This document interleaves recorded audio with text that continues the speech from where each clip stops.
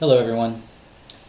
Today, as we continue our series looking at the Holy Spirit, what the Bible teaches about the Holy Spirit, we get into the central question, and it's the middle of the week, so we're on pace, about the Holy Spirit. What does He do? How is He active in our lives as Christians? That's the bulk of the testimony that we have to wrestle with in the New Testament. When it talks about the Spirit, most of the time, the Bible is teaching us what He does, how He's active, how He's involved in the lives of Christians. And so we're addressing the simple question that has multiple answers. What does the Spirit do in the life of the Christian? This is a very important question because we want to follow the guidance of Scripture to shape our expectations.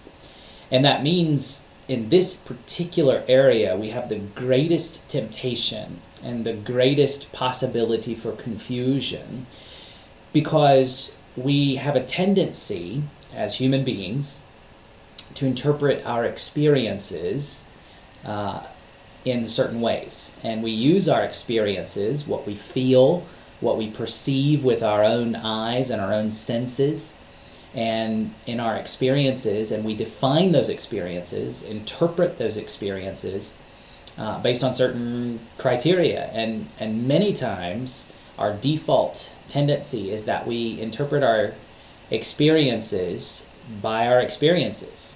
And we begin to explain what was happening to us or in us in a particular situation simply based on our own limited perspective. And what we're trying to do, what the goal for every Christian is that we would read the Bible and allow the Bible's teaching to shape our understanding of our experience. And so we're in an area of thinking and of biblical teaching that is challenging for us because it affects very much our experiences. There's a subjective element to the things that we're going to talk about today that creates some difficulties. And the goal is always going to be to let the Scriptures rule and let the Scriptures govern. And so we're going to look at several passages of Scripture, and we're going to look at several distinct things that the New Testament says that the Spirit does in the life of Christians. Yesterday we highlighted and focused on the initial indwelling of the Holy Spirit, that permanent taking up of residence in the believer. That happens the moment a sinful person begins to trust in Jesus. The Spirit of God comes in to live inside of you, and He never leaves. He takes up permanent residence inside a believer at that moment. We need to start there because that's how He works with a Christian, and we kind of need to crystallize or maybe clarify something that we talked about yesterday when we talk about the Spirit coming into our lives and indwelling us. The moment we begin to trust in Jesus, we can start wrestling with those two distinct realities. I trust in Jesus. I believe in Him. I respond to the gospel with my faith and my repentance. And the Spirit comes in to live in me. And the way we talk about those two things, they're two distinct actions. Something the Spirit does and something I do. And the question comes then, well, what is the relationship between those two events? And so the Scriptures give us both of these realities, but which comes first? Or are they simultaneous? And is there a logical cause and effect from one to the other? Does my response of faith then allow the Spirit to come into my life? Or does the Spirit come into my life and my response is then driven and motivated by that? That's what we want to look at first and foremost. So what does the Spirit do in the life of the Christian? Let's start at the very beginning. The Holy Spirit brings about the new birth. The Holy Spirit brings about the new birth. This is Jesus' conversation with Nicodemus in John chapter 3. John 3:5, Jesus told Nicodemus, "Truly, truly, I say to you, unless one is born of water and the Spirit, he cannot enter the kingdom of God." And then down in verse 8, he describes the work of the Spirit in a somewhat mysterious way, but he compares it to something that we're familiar with. The wind, and in Greek, the word pneuma, where we get pneumonia from, pneuma, is translated as both wind and spirit. And so it's the same word. So Jesus is using a clever play on words here to teach the truth. Do not marvel. So verse 8, the wind blows where it wishes, and you hear its sound, but you do not know where it comes from or where it goes. And then he makes that observation that we would all agree with, And then he brings home the lesson. So it's like that with everyone who is born of the Spirit. And so Jesus suggests that the Spirit of God causes sinful people who are dead in trespasses and sins to be born again, to be born from above, to be born anew. And in verse 8, the comparison with wind is to suggest that the Spirit is like the wind, in that you may not be able to tell when the Spirit first began to work in your life. You may not be able to look back on a particular day or a particular moment when you awoke to new birth, to new life. I mean, think about it in the analogy with human birth, physical birth. I don't think any of us actually remember what it was like to be born. We don't remember how it happened. We know that it happened. We believe that we were born. And why do we believe that? Well, because our mama tells us the story about it, because we can look at a birth certificate. That's a document that says you were born in this hospital on this day at this time, and you weighed this, and your length was this. So we have a document that attests that we were born. But the primary evidence that we know we were born is that we're alive right now. If you're alive right now, that means you were born. That's a kind of a basic fact. And so it is with the Spirit. And the new birth is the reality that the Spirit awakens us to new life, and we may not be able to tell when it happened, how it happened, what exactly the moment was. We may not be able to remember it, but we can see the effects of it. Like the wind, we know the wind is blowing, we can feel its effects, but we can't see it, and we can't tell where it came from or where it's going, what its future is, where its destiny lies. And so it is with everyone who is born of the Spirit, meaning the Spirit comes into a person's life, and then there's a new awareness and an awakening that happens. And the Spirit causes that. The Spirit is the one who causes the new birth. You are born of the Spirit, or by the Spirit's power. You don't cause that. You don't cause yourself to be born physically, and you don't cause yourself to be born spiritually. 1 John 5:1 helps here to think about this. If we read it carefully, John suggests a relationship between our faith and the new birth. Everyone who believes that Jesus is the Christ has been born of God. And so with that statement, the way the grammar works out, John is probably making the point that everyone who believes that Jesus is the Christ has been born of God. How do you know you've been born of God? You believe in Christ. And so the relationship is a cause and effect. Your birth, your new birth, causes your faith. Now they happen simultaneously, essentially. When you respond to the gospel in faith and repentance, the Spirit is at work in you to give you new life and to empower that response of faith and obedience, of faith and repentance. And it's the Spirit who gets credit for that. It's the Spirit whose responsibility is to cause that and enable that process to happen. So that's the beginning, right? That's the beginning of the Spirit's work in a believer's life. He causes that faith. We'll talk probably tomorrow about how the Spirit, or perhaps on Friday, how the Spirit works with the non-believing world. How does the Spirit work with sinful people who aren't yet believers before the new birth? And even with unbelievers in the world, does the Spirit have something to do there? And the Scriptures tell us that He does. But we'll come to that probably on Friday. So what happens then? Well, when He causes the new birth, He takes up a permanent residence inside individual believers. That's what we talked about yesterday. We've looked at Romans 8:9 pretty extensively, but it would be helpful to see 1 Corinthians 6:19 in this regard. Do you not know that your body is a temple of the Holy Spirit within you, whom you have from God? So you're a temple individually, and Paul says in other places, 1 Corinthians 3, in the same letter even, that we together are the temple of God, that God dwells in us as a body, as a collective group of Christians, but He also dwells in us individually. And that's what the point is in 6:19, 1 Corinthians 6:19. You're a temple, which what is a temple? Well, it's a place where God lives.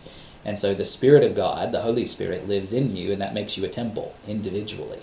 And He never leaves. So this is not like the Jerusalem temple of old. This is not like Solomon's temple, where God's glory eventually abandoned them. He left the temple. You can read about that in Ezekiel. Ezekiel's vision in chapter 1 tells the story, and also Ezekiel chapter 10 that Ezekiel sees this vision of God's glory riding away from the temple on a chariot, on a grand, magnificent chariot, and he never returns. There's a promise in the Old Testament, there are prophecies that he will return and dwell in the temple, but he never did that with the second temple, the rebuilt temple. That's one of the things you miss when you read Ezra, and the completion of the temple happens. God's glory doesn't reside in it the way it did when the tabernacle was constructed in the book of Exodus, or when the temple was constructed under Solomon in 1 Kings 8. You don't see the glory of God dwelling in that temple. Well, that's because the fulfillment of those promises is about God's glory dwelling in the temple that is the church, and the temple of our individual bodies. That's the fulfillment of those prophecies and promises in the Old Testament, that we are the temple that was announced and that was looked forward to in Ezekiel's prophecy and other places. And so we are that temple. And so the Spirit of God lives in us. We are his home. We are his house. We are his temple. What else can we say? We could look at Ephesians 1, 13 and 14, which we looked at a few weeks ago in a devotional, a couple of months ago, I guess now. He seals believers. The Spirit seals believers with God's mark of ownership and protection. The sealing of the Holy Spirit. What's that about? Well, in the ancient world, he's using a metaphor. And so the idea is that you seal something, you put your personal stamp on it to show to the world. So it's the purpose of sealing is to show to other people who might look at an object or a thing or a place and know whose it is. And so the seal indicates ownership. It says, this is mine. But it also indicates a commitment to protect. Not because this is mine, I'm going to protect it. And so the seal warns those who might threaten to harm the thing that's been sealed, that the person who sealed it is going to act to protect it from harm. And so if you try to attack it or try to harm it, then you can expect that the person who sealed it, who's usually a king or some powerful figure, is going to exact vengeance against you. And he is going to act to protect what is his. That's what the sealing of the Holy Spirit is all about. The mark of the Spirit upon us is something that can be seen by other people. That's the whole point. And so what does the seal signify? It is a metaphor that Paul uses there in Ephesians 1. And it comes up in another place as well. The citation is escaping me at the moment. But Ephesians 1, 13 and 14, the sealing is all about saying the Spirit marks us in such a way that other people can see that we belong to him. And they should understand that to mean that he will act to protect us. What is that? What do people see? They don't actually see any kind of visible mark on us, but they see that our life is different. They see the impact of the Spirit on us. They see the impact of the wind, that there's a wind blowing in our lives that's not blowing in theirs. And what they should recognize in that, and it usually requires some interpretation, is that God himself has purchased us in the death of Jesus, and the Spirit's presence in our life is evidence of that reality. And so we look for the evidence of the Spirit's work in our lives as an indicator that we are owned by God, that he really has purchased us in the death of his Son. Because the Spirit, that's just the thing. God doesn't leave us to ourselves. When he purchases us, he brings us home. He doesn't leave us on the counter at the grocery store. He doesn't forget about us when he checks out at the register. He brings us home, and he changes us. He makes a difference in our lives. And if he's not making a difference in a person's life, then there is a question about whether he really owns that person. So that's what the sealing of the Spirit is all about. Another thing we could say that he does, and all of this, everything that we've talked about so far, the taking up permanent residence inside, the sealing, and the next piece as well, it all happens immediately. It's an event that happens right when we trust in Jesus and we first become a believer. And so the other thing that he does immediately is he connects believers to the body of Christ. This is the language of baptism, which I mentioned yesterday, 1 Corinthians 12:13. For in one Spirit, or by one Spirit, could be translated, we were all baptized into one body. Jews or Greeks, slaves or free, and all were made to drink of one Spirit. So Paul uses two metaphors there. At the front end, he uses the metaphor of baptism, of dunking us into And so if you think about baptism as like what John did, where he takes a person and dunks them in the Jordan River, the Jordan River here is the body of Christ, the global, collective, universal church.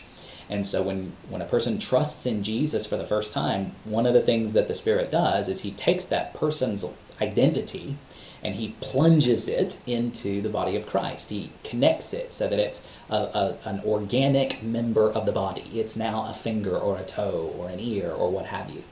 And the Spirit does that. The Spirit is the one who does that, plunges us into and connects us to, unites us to Jesus when we trust in him. And the second metaphor he uses at the end is that we drink of one Spirit. We all share, everybody who's a believer in Jesus shares in a single cup. And that cup is filled with the Spirit, and so we drink it. That's the imagery that Paul uses there. And everybody drinks it. If you're a believer in Jesus, you have drunk the Spirit. He has become like water to you that you receive in yourself by drinking. That's the metaphor that's used there. So we move on from there and we say, okay, what about the ongoing Christian life? And that's where we start to see the Spirit's work in an ongoing way. And we can stay in 1 Corinthians initially here, 1 Corinthians chapter 2. So the Spirit is the one who helps believers understand God's Word, understand the Bible. To understand the Bible, you have to get beyond simply understanding grammar and syntax. You don't go outside of that, but when you read the grammar and syntax, when you read the words that have been breathed out by God and printed on these pages and translated into English for us, when you read those words, it still requires a miracle for you and I to understand what's actually being taught and to respond appropriately. And the one who accomplishes that miracle is the Spirit. He does it through our study, not apart from it usually. 1 Corinthians 2 verses 10 to 16. These things God has revealed to us through the Spirit. For the Spirit searches everything, even the depths of God. For who knows a person's thoughts except the spirit of that person which is in him? So also no one comprehends the thoughts of God except the Spirit of God. So even as the thoughts of God have been put into human language and printed on paper and translated into other human languages, it still requires the Spirit to enable us to comprehend the meaning and significance of those words printed on pages. Verse 12, now we have received not the spirit of the world, but the Spirit who is from God, that we might understand the things freely given us by God. And we impart this in words not taught by human wisdom, but taught by the Spirit, interpreting spiritual truths to those who are spiritual. That last phrase, to those who are spiritual, is simply a way of referring to believers in Jesus, to those who have been indwelt by the Spirit. That's what makes you spiritual in the way Paul uses the language, is that you have the Holy Spirit dwelling in you. And so you have to have an interpreter. And he's not talking about other human beings, but he's talking about the Spirit living in you. But the way that works, note the collective nature of this. We impart this in words not taught by human wisdom, but taught by the Spirit. And he's reflecting on the church. These things God has revealed to us through the Spirit, not to individuals, but to us collectively. And so the way that I see this working out practically is that the Spirit uses us together as a body, reading the Bible together, coming to God's words together, and seeking understanding together. And so we shouldn't expect that the Spirit is going to zap us with the right understanding of Scripture as we read the Bible in the privacy of our own homes all by ourselves.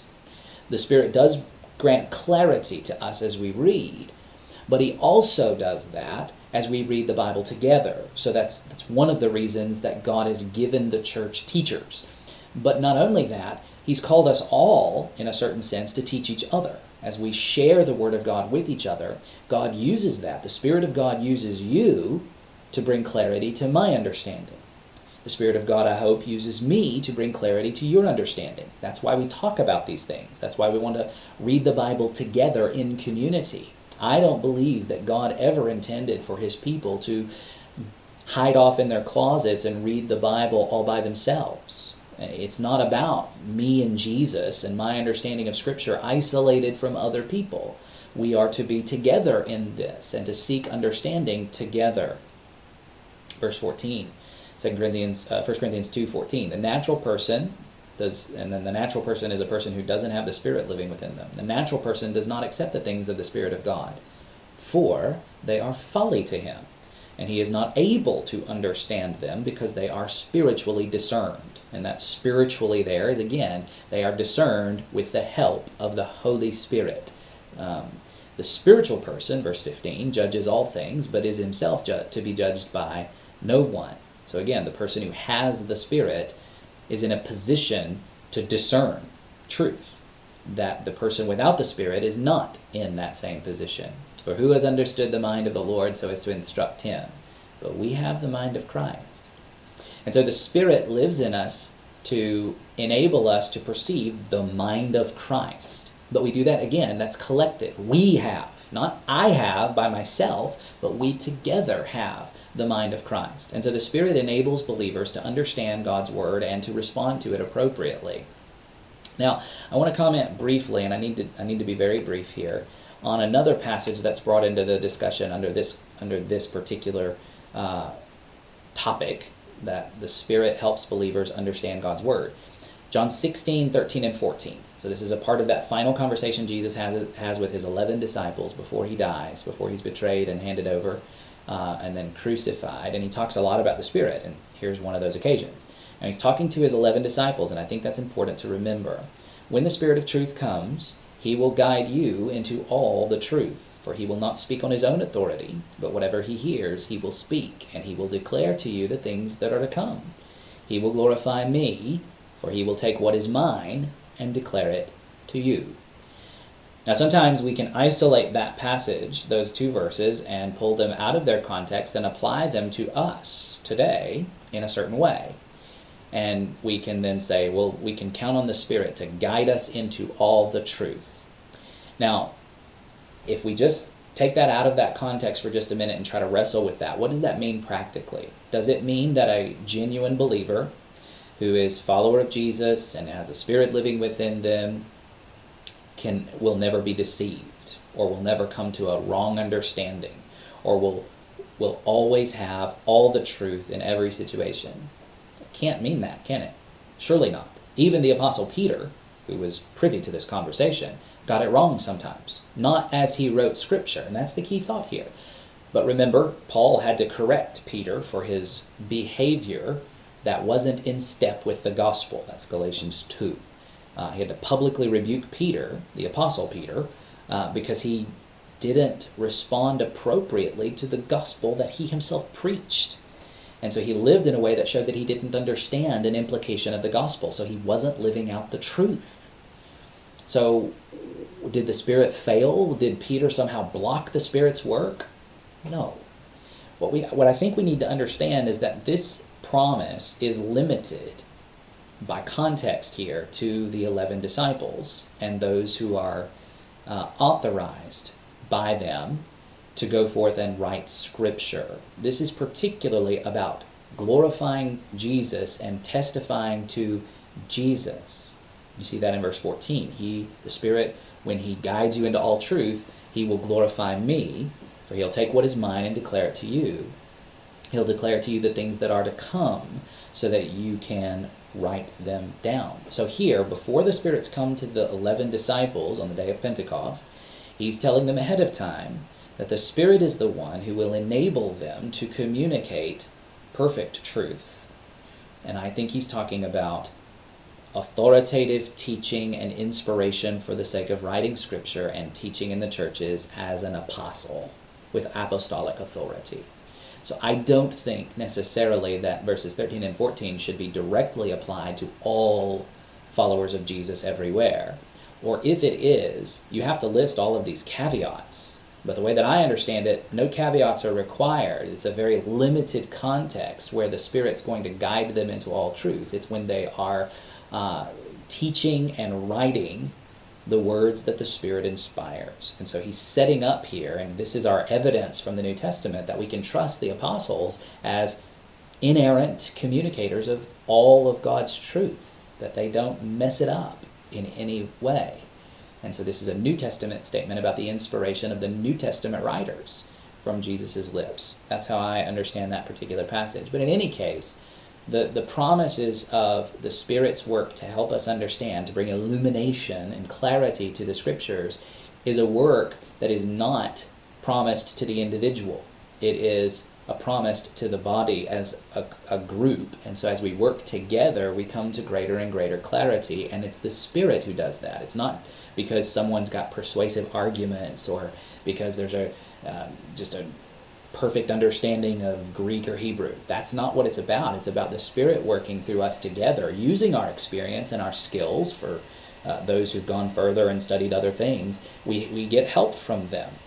The Spirit uses their skills, their insights, and helps us grow in our clarity and in our understanding of what He's given us in the Scriptures.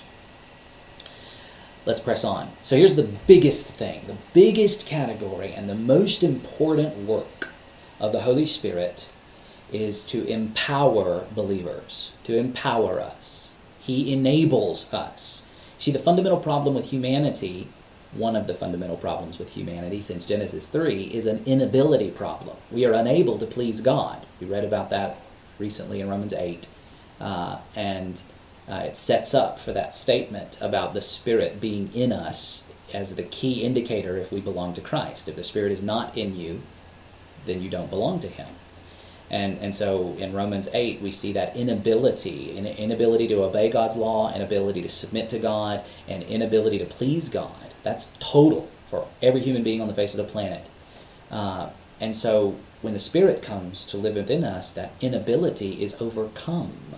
And so we have a new ability to submit to God's law. We have a new ability to please God in our actions.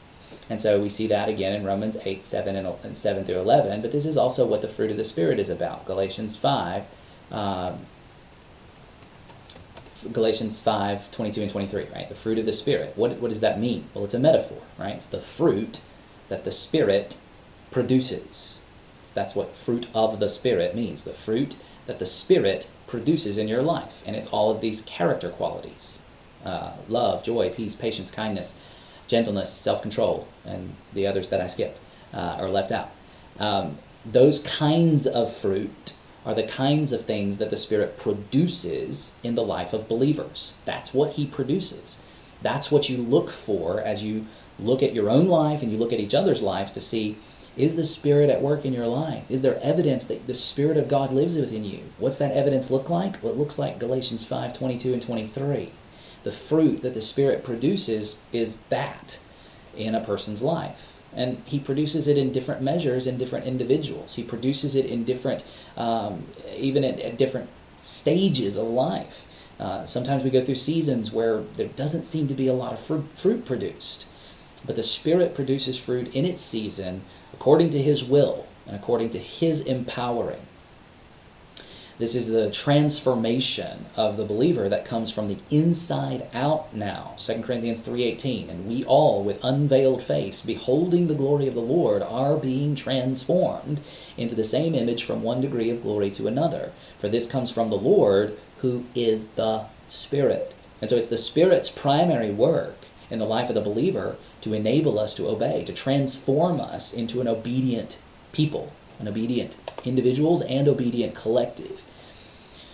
Not only does, and this is a part of this is maybe a subset, but I think it's important to acknowledge that not only does does the Spirit enable us to obey God and to please Him and honor Him with our lives and our actions, particularly He also enables us to worship acceptably. How do you worship God? We've talked about this at various times, and worship is a much bigger category than just what we do when we're gathered together. For the Christian, for the person who is indwelt by the Holy Spirit, for the person who is a temple, all of life is worship. And truly, all of human life is worship. God created us to be worshipers. We cannot be anything but worshipers, and we cannot do anything but worship. So truly, we are worshiping all the time. The question is, who are you worshiping, and how are you worshiping? And the call in the Scriptures is that we would worship by the Spirit of God. That's a phrase that comes from Philippians 3:3. Paul claims that all of us Christians, including the Gentile Christians he's writing to in Philippi, we are the circumcision, no longer applicable only to ethnic Jews. We are the circumcision. And what qualifies us is that? How do you know that we are the genuine circumcision rather than the false circumcision of ethnic Judaism? We worship by the Spirit of God and glory in Christ Jesus and put no confidence in the flesh. So the Spirit enables our worship. He empowers us to worship in a way that God accepts. God doesn't accept our worship just because it's genuine or heartfelt or sincere. We can sincerely worship God in a way that displeases Him and dishonors Him because we think that we can define the terms of worship. But the Scriptures define the terms of worship. The Scriptures teach us how God accepts worship, what kind of worship is acceptable to Him. And He calls for the worship that lays down our whole lives, not just what you do with your voice on Sunday morning or what you do when you're gathered together with other believers, but what you do in the privacy of your home, what you do with your spouse, what you do with your children. All of that falls under the umbrella now of worship because you are a temple. You're always going to be a temple. You always are going to be a temple of the Holy Spirit. So everything that you do needs to be understood as temple worship. If you're the temple and God lives in you, then your life is to be given over to the act of worship in everything you do, so that your words to other people and about other people need to be thought of as expressions of worship, whether worshiping of Jesus or worshiping of somebody else or worshiping of yourself. Your words are worship, acts of worship. We could say a lot more about that, but that's not where we're at. Genuine worship that God accepts is empowered by the Spirit. So you don't get credit when you worship God in a way that pleases Him. He gets credit when you worship God in a way that pleases Him. And so the goal would be to follow the guidance of the Spirit-inspired Scriptures to worship God acceptably as a Christian and to understand what that even means. Another thing the Spirit does for us is He gives gifts to believers. Okay, and we won't talk a lot about this. It's a big topic all of its own, a separate topic. But He gives gifts. 1 Corinthians chapter 12, verse 11 is a key verse, but 1 Corinthians 12, chapter 12 through 14 is really all about this topic of the Spirit's gifts, the gifts that the Spirit empowers in believers. All these are empowered by one and the same Spirit who apportions to each one individually as He wills. So whatever giftings there are, whatever ways that He wants to utilize God's grace in your life to help other people, that's basically what a spiritual gift is, the application of God's grace in your life to help other people, and it comes in lots of different forms. The Spirit is the one who decides when, how, and to what degree each of us exercises that reality. But that's from the Spirit. And so He's the one who controls, we could say it like this, He's the one who controls the grace of God and spreads it among God's people and in each individual however He sees fit. He is sovereign in His distribution and empowering of our service to other believers. Because that too is what the gifts are all about. Another thing that He does is He strengthens and emboldens believers to speak God's word. We see this regularly in the book of Acts. If you were to track down, and this is a good study to do, every time you see the phrase, and you have to do this in a literal Bible translation, so you can do this in the ESV, you can't do it as well in the NIV or the NLT, you can't even do it as well in the King James Version because even though it's pretty literal, King James translators are inconsistent in the way that they translate Greek words. That's another topic, but you could do it with the ESV, you could do it with the New American Standard as well, but if you see the phrase filled with the Spirit, someone was filled with the Spirit in the book of Acts, every time, and you even go back to the Gospel of Luke, Luke uses this phrase uniquely, filled with the Spirit. The immediate result of being filled with the Spirit is speaking, and usually speaking boldly, communicating the gospel in the face of opposition even. And so it's the Spirit who particularly emboldens and strengthens believers to speak God's word in challenging circumstances. You can see that all through the book of Acts. Another thing that's very important, so two more, and we'll be done. I'll try to move quickly. He gives an internal assurance of eternal life to believers. 1 John 4:13 says, "By this we know that we abide in him and he in us, because he has given us of his Spirit." So John is saying that the presence and work of the Spirit in a person's life provides evidence that we can look at objectively and say, that tells me that this person is abiding in Jesus and Jesus is abiding in him or her. Now, when we look at the 1 John collectively, the large purpose of 1 John you can see very clearly in 1 John 5:13. "I write these things to you who believe in the name of the Son of God, that you may know that you have eternal life." The whole book is written for the purpose of strengthening the assurance of believers in Jesus. And he does that along several different lines of evidence. But John writes circularly. He's very much a Jewish man writing in a Hebrew Eastern way of thinking, and it's hard for us Westerners to track with him because we like a logical progression that goes from A to B to C to D and then draws a big fat conclusion. But he doesn't do that. He's got these major themes that he talks about, and he circles around and talks about one of them, and then he'll go talk about another one, and then he'll circle back to the first one, and then he'll go on to the third one, and he'll circle back around to the first one and maybe the second one. And so he just revisits in a very circular way. But if you read the whole book, you can classify. There's basically 5 different streams of evidence that you can look for. And when you see those streams of evidence, they all seem to fall under this category, the category of the work of the Spirit in a believer's life.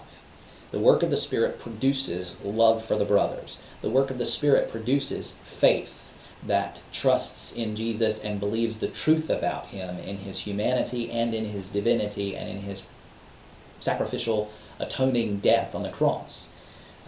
It's the Spirit who produces the righteousness that John speaks about. All of the pathways ultimately are driven by this reality that the Spirit is at work in your life. And so he gives you very practical, objective, external things that are visible to people to give as kind of planks for our assurance that we have eternal life.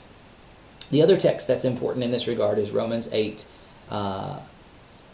16. Romans 8:16. Romans 8 has a lot to say about the Holy Spirit. This is the only verse that mentions another spirit, our human spirit, in conjunction. The Spirit himself bears witness with our spirit that we are children of God. And so it doesn't say the Spirit himself bears witness to our spirit. Okay? It doesn't say that. And so this is not a subjective reality that's being spoken of here. There is a subjective reality to our assurance. We should feel a certain reality, and we should recognize subjectively in our own experience that we know Jesus and that we really are a child of God. There is a subjective reality to that. I don't think this is talking about that. Paul is suggesting, very biblically, that there are 2 witnesses. So the law, the Mosaic law, gave a requirement that in legal cases there had to be 2 or 3 witnesses to ascertain the truth of a matter. And so Paul is drawing on 2 witnesses here to affirm that we are the children of God. Who are the witnesses? The testifiers, the one who are testifying. The Spirit of God himself testifies, and our spirit together, we have the same testimony, and our testimony agrees. And so he's saying that the Spirit provides evidence. So what is it? Think about a court case. What does a witness do? What's their function in a court case? They're supposed to provide testimony that supports or denies a particular charge, right? And so the charge here is, I charge you with being a child of God. So how do you know that's true? Well, Paul is here saying that you can call on 2 witnesses. The Spirit who testifies, and shows evidence that you are a child of God. So it goes back to everything that we've just been saying. This evidence, this testimony that the Spirit bears is probably to be understood as this transformation that's happening in your life. When the Spirit lives in a person, there's visible external evidence that that's a reality. He's busy in your life. He produces stuff. He's a fruit producer. And so that's probably what's going on here. Now, his testimony is with our spirit, not to, but with. So our spirit, my human spirit, comes alongside the Spirit's testimony and has a valid claim. I say I'm a child of God. That's my testimony. I say I'm a child of God. And I can present evidence of that, and it ultimately goes back to the Spirit's work in my life that I can see. And so the Spirit can work the evidence out, but I and my spirit, my perspective, my person, my identity can evaluate my life, and if there is evidence there, I should be able to see some of it. That's the expectation here. And so it's not just left up to my claim. It's just not just the words that I say. I can claim to be a child of God, but if there's no evidence that I can actually point to, then that invalidates my claim, potentially. So there's this internal assurance. Ultimately, it comes from the Spirit of God, but it's not the subjective reality that, well, the Spirit told me in my mind that I'm a child of God. I don't think there's evidence for that kind of reality in the Scriptures. And that's not to say there's not a subjective feeling. I mean, we who have been Christians for a long time, we do feel something. There's a real relationship between me and God. I have a real relationship. He walks with me. I know him personally. I've met the risen Jesus. We have a relationship. That's subjective. But there's this objective evidence that I can point to that shows that he's actually done stuff in my life. He's actually changed me as a person in ways that I couldn't do for myself. The final thing we can look at, and there may be others, but these are the ones that I've summarized real quickly, and I think these are the most important ones we can talk about, is that that the Spirit intercedes for believers. So right there in Romans 8, verses 26 and 27. Likewise, the Spirit helps us in our weakness, for we do not know what to pray for as we ought. But the Spirit himself intercedes for us with groanings too deep for words. And he who searches hearts knows what is the mind of the Spirit, because the Spirit intercedes for the saints according to the will of God. These verses are so comforting. I'm gonna indulge a little bit and go a little bit longer than I would have liked to, just to talk about these two verses. The significance of these verses is very, very, very important for our understanding of what's happening in your life when you're struggling. Okay? What's happening spiritually? What's going on when you're struggling? Well, the Bible speaks to that in a lot of different ways, but one of the things we can count on is that in our lives there are going to be times when our suffering is going to be of such a degree that we are going to be bewildered, confused, overwhelmed to the point of not knowing what to do. I've been there many times, whether it be the loss of a loved one, conflict in a marriage, situations that drive you to the point of no hope. I mean, that's really where we are. If you go back to verse 25, Paul's been talking about hope for the last little bit. He's talking about ultimate hope, as he always does. He wants our hope to get beyond changes in our circumstances. Our hope must be an ultimate salvation, resurrection from the dead. If we hope for what we do not see, we wait for it with patience. And so how does patience look when you're suffering and when you're struggling and when your hope is hanging on by a thread? Well, he tells us something that we would never know. You can't find this out objectively or empirically. You can't do an experiment to discover if this is true. This is pure biblical revelation. There's no way to discover this other than that he told us. The Spirit helps us in our weakness. Well, we could see that. We could say, well, yeah, I can see how the Spirit strengthens us and gets us through it. But Paul's got a very specific occasion and situation in mind. We don't know what to pray for as we ought.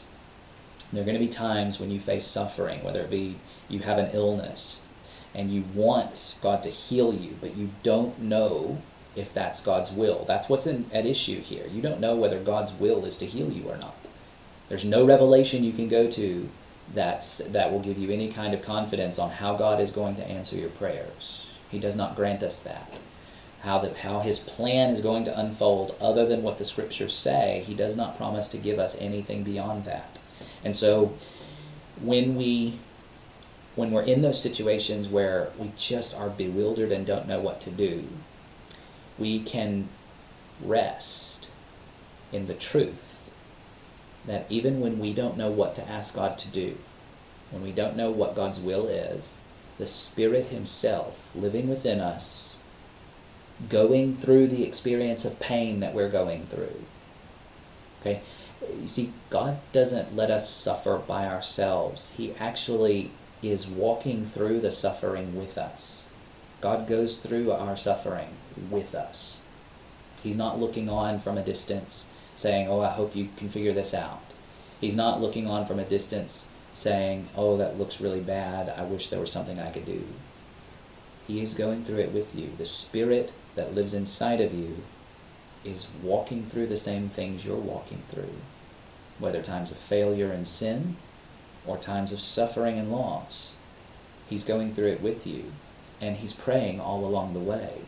The Spirit is speaking to the Father in heaven on your behalf, especially, and this is Paul's focus here, especially in those seasons or moments when you're so bewildered by your suffering that you have no idea what God wants to do and what God is going to do, and you can't even fathom how to ask God to act. You don't know what's needed. You don't know what's best. It's good and healthy and right to admit that when you're in the midst of those situations, to just say, God, I don't know what to do. I don't know what needs to be done. I don't know what's best. And in those moments, don't lose hope. The reality is, you have someone inside of you, the Spirit of God, who is praying for you. And the cool thing, the most awesome thing, is that at the end of verse 27, the Spirit intercedes for the saints according to the will of God. The Spirit always asks the Father to do what he's already willing to do. The Spirit knows the plan of God. The Spirit knows the details of the meticulous, sovereign plan of God. He knows exactly what God is going to do in your life. You don't. And there's no promise anywhere in Scripture that he's going to show you that. Instead, he calls you to trust, to walk by faith, right? But what that means is that in your suffering, in your struggle, you can be certain that the outcomes that are so very far out of your control are coming to you according to the will of God. The Father always answers the Spirit. The Father always answers the Spirit. And the Father always answers your prayers too. But the Spirit always asks for things that God is already committed to do. You don't. I don't. Because we don't know what God is committed to do in the future other than what the Scriptures tell us. And so the beauty of this is that you have an advocate, right? The Spirit is referred to as the Parakletos, the Paraclete, the advocate, the helper. And this is one of those places where he goes to bat for you. He's asking the Father to exercise his providence to bring the grace that you need at every given moment. And you can be certain, you can count on it, you can trust that he's going to bring you exactly what you need at the right time, in the right measure, and his grace will be sufficient for you. And it's the Spirit who brings that about in your life. The Spirit prays for you. We could go to other places that show us that Jesus himself is also sitting at the right hand of the Father right now praying for you. So, you have two members of the Trinity praying to the third member of the Trinity on your behalf. Let that blow your mind and lead you to genuine, heartfelt worship. That moves me to know that I am never alone in my suffering. And even when I don't know what in the world's going on, I have two advocates who are seeking my well-being and my ultimate good, whose prayers are with sovereign, omniscient clarity. And the Father acts to bring the provision that's needed, to bring the help and the grace that's needed in every given moment. You can count on that. So the work of the Spirit in our lives is amazing, and it's going on all the time. The Spirit doesn't take vacations. He doesn't take Sabbath days where he's no longer working. The fulfillment of the Sabbath has come in Jesus, and so he doesn't take a break. He's got unlimited power, and he's at work in your life and in mine. It's mind-blowing and mind-boggling, and it does go beyond our ability to grasp or to understand fully. But nevertheless, it's really helpful to know that. And to know that when I'm struggling with sin and failure, that the Spirit's not giving up on me. That God is not done with me yet. I'm still a work in progress. And he's going to accomplish what he purposed, right? Philippians 1 tells us that. He who began a good work in you will bring it to completion on the day of Jesus Christ. He's going to get you to the finish line. And in the meantime, Philippians 2:12 and 13 is true. Work out your own salvation with fear and trembling. Why should I do that? Why should I work so hard if I've got these advocates on my side? Because it is God who is working in you both to will and to work for his good pleasure. So God started the process. God promises to bring it to completion. And guess what? God's at work all along the way to make sure that you stay on course. He's going to get us there to the finish line. And the Spirit's work is the Spirit is the primary worker in all of this. He's the one working from the inside out in our lives to bring all that is needed for us to keep growing and keep moving forward and to be obedient and bring pleasure to God and honor him with our lives. It's the Spirit who does all of those things. Let's pray. Father, thanks for the Spirit. Thanks for the work that he does in our lives that is sometimes imperceptible. We pray that you give us faith in those seasons where we experience difficulty in seeing the work that he's doing. Help us to trust the word that you've spoken to us, that he is at work, that he is accomplishing his purposes in us. Help us, Father, to know without a shadow of a doubt that you will finish the good work that you've started. Glorification is going on for those who follow Jesus, and it will come to its final completion to the praise and honor of your Son. Let us be about the business of pursuing that in everything that we do, and help us to trust the work of the Spirit when our own strength is weak, when our own flesh is challenging.